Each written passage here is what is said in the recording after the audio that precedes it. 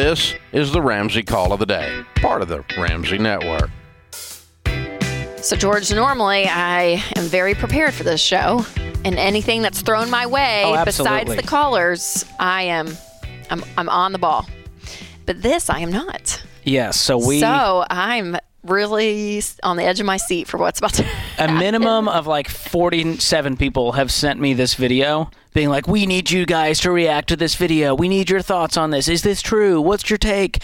And so Rachel has not seen this. I have seen it, and we're going to get Rachel's kind of blind reaction here. Are you ready for this? I'm not even going to set it up. I don't even know what's about to happen. So if it's a Friends clip, I'll probably quote it. It is not. If it's a quote from Notting Hill, I'm probably going to know the scene. I don't know. It's so go ahead. Hot money advice from social media. Oh, okay. Get ready. Go. Rich people help their kids get perfect credit scores long before those kiddos can apply for their own credit card. And it's not even that complicated. I can explain it to you. I'm Vivian, your rich BFF, and your favorite Wall Street girlie who you follow for all the money secrets. As soon as my kid is born, I'm going to set them up as an authorized user on my credit card. As you can see, with the exception of Discover and American Express, most of these credit card issuers don't have a minimum age requirement. This means I will be issued a credit card with their name on it, but I'll be responsible for paying the bill. And you're probably wondering, what does a baby need a credit card for? They don't. Instead of giving the card to them, I'm either going to cut it or I'm just going to put it in a safe location. I will then proceed to make on-time payments on my credit card bill every single month. By doing so, I'll start building good credit for my kid, allowing them to leech onto my good credit. By the time they finish high school, they'll have built a credit history of 18 years and have a score in the high 700s or even 800s. This will help them rent their first apartment or qualify for a great credit card of their own. Oh my gosh, you know what I just went to, y'all?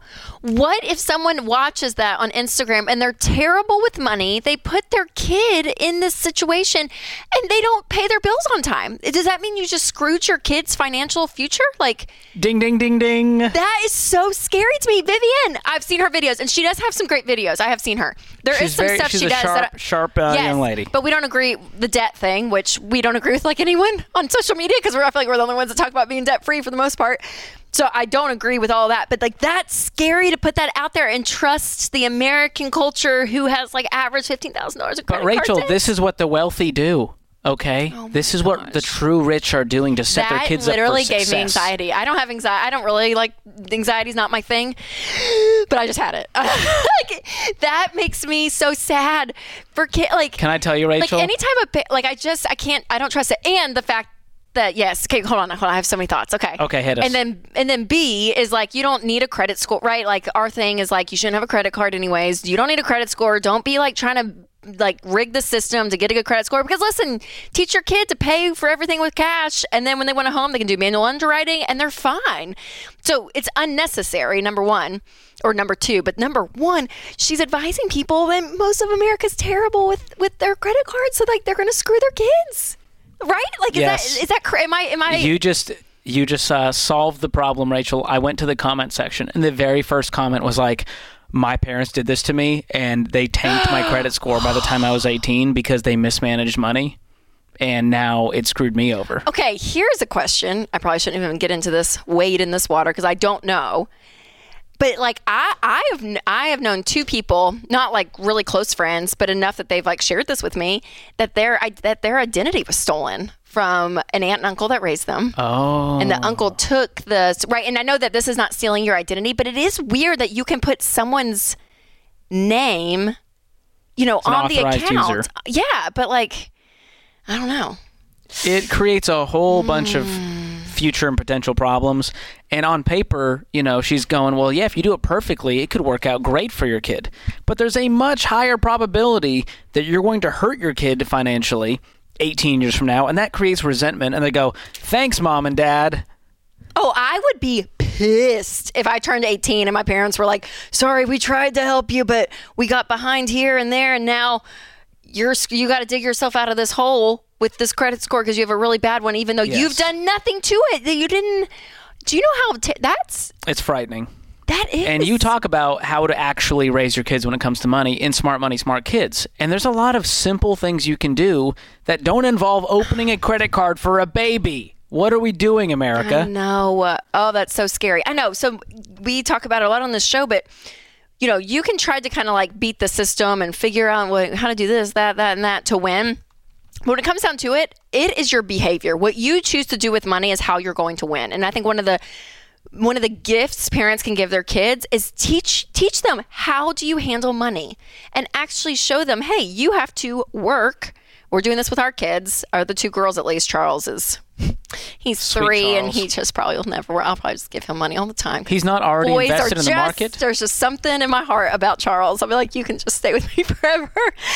But the girls were like, okay, you got to do, Caroline's 5 now. So they're doing chores, and they understand, okay, if I work and do this, and this, that we've very much communicated, then Money you get comes from money. work. And they're at the young age where now they're not saving up for anything. They're 5 and 7. So we get to go to Target or a toy store here in Nashville, and they get to spend some of their money in a few weeks, and they love it, and it's great.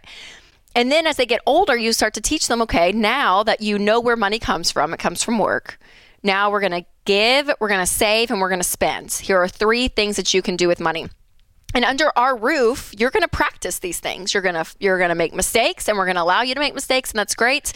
You're going to get some victories and a little bit of this like dignity of, oh wow, I did that, and you can start to see progress. It's that behavior that you want to instill with your kids, because that's what gives them the dignity when they leave home at 18. That they get to go and win because they have the knowledge. And that's my story. People think that, some people do, I guess. Everyone's like, well, you guys are good with money because your dad just gives you money. I'm like, you think Dave Ramsey sends me secret checks in the mail? That would be awesome. If he did, that would be great. He doesn't. But the gift that they gave us as kids is understanding how to do this stuff at 18. And so thank God, we were able to avoid debt and know how to budget, know how to save.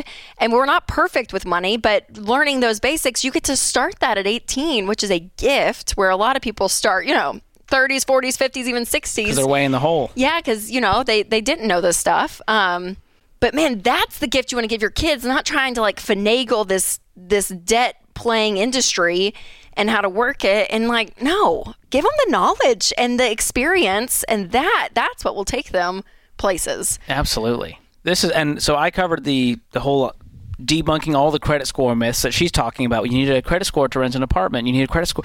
And it's just not true. And I'm just tired of us perpetuating these myths that cause people to go into debt, which, by the way, is the only way to create a credit score and maintain one, is to do that and pay it off perfectly. Every single factor has to do with debt. And the problem here is that it doesn't set your kid up for financial success. They can still be in a pile of debt when they graduate college, because they have their great credit score. Right. So if you want to set them up, set up a 529 or an ESA when they're born, and do that for 18 years. Now and that's invest in right, that they can go to school and pay for it because of, yes, that's and right. help them start to do a budget and show them how to manage their money wisely as they get their first job, and show them that not having debt sets you up. And as we see these new generations come up, I think we're going to see that, where they go, oh gosh, they're stressed out because they have all these student loans. I don't want one of those. Yes. No, thank you. Well, there was an article that I read a few weeks ago, and they talked about that even within Gen Z. A lot, there's every generation I know has, the good eggs and the bad eggs in the bunch, but how they're interviewing a couple of them. They said, well, I'm watching my older siblings, millennials, graduate, with 6 figures of debt. They're stressed out because of what's going on when, the COVID shutdown happened.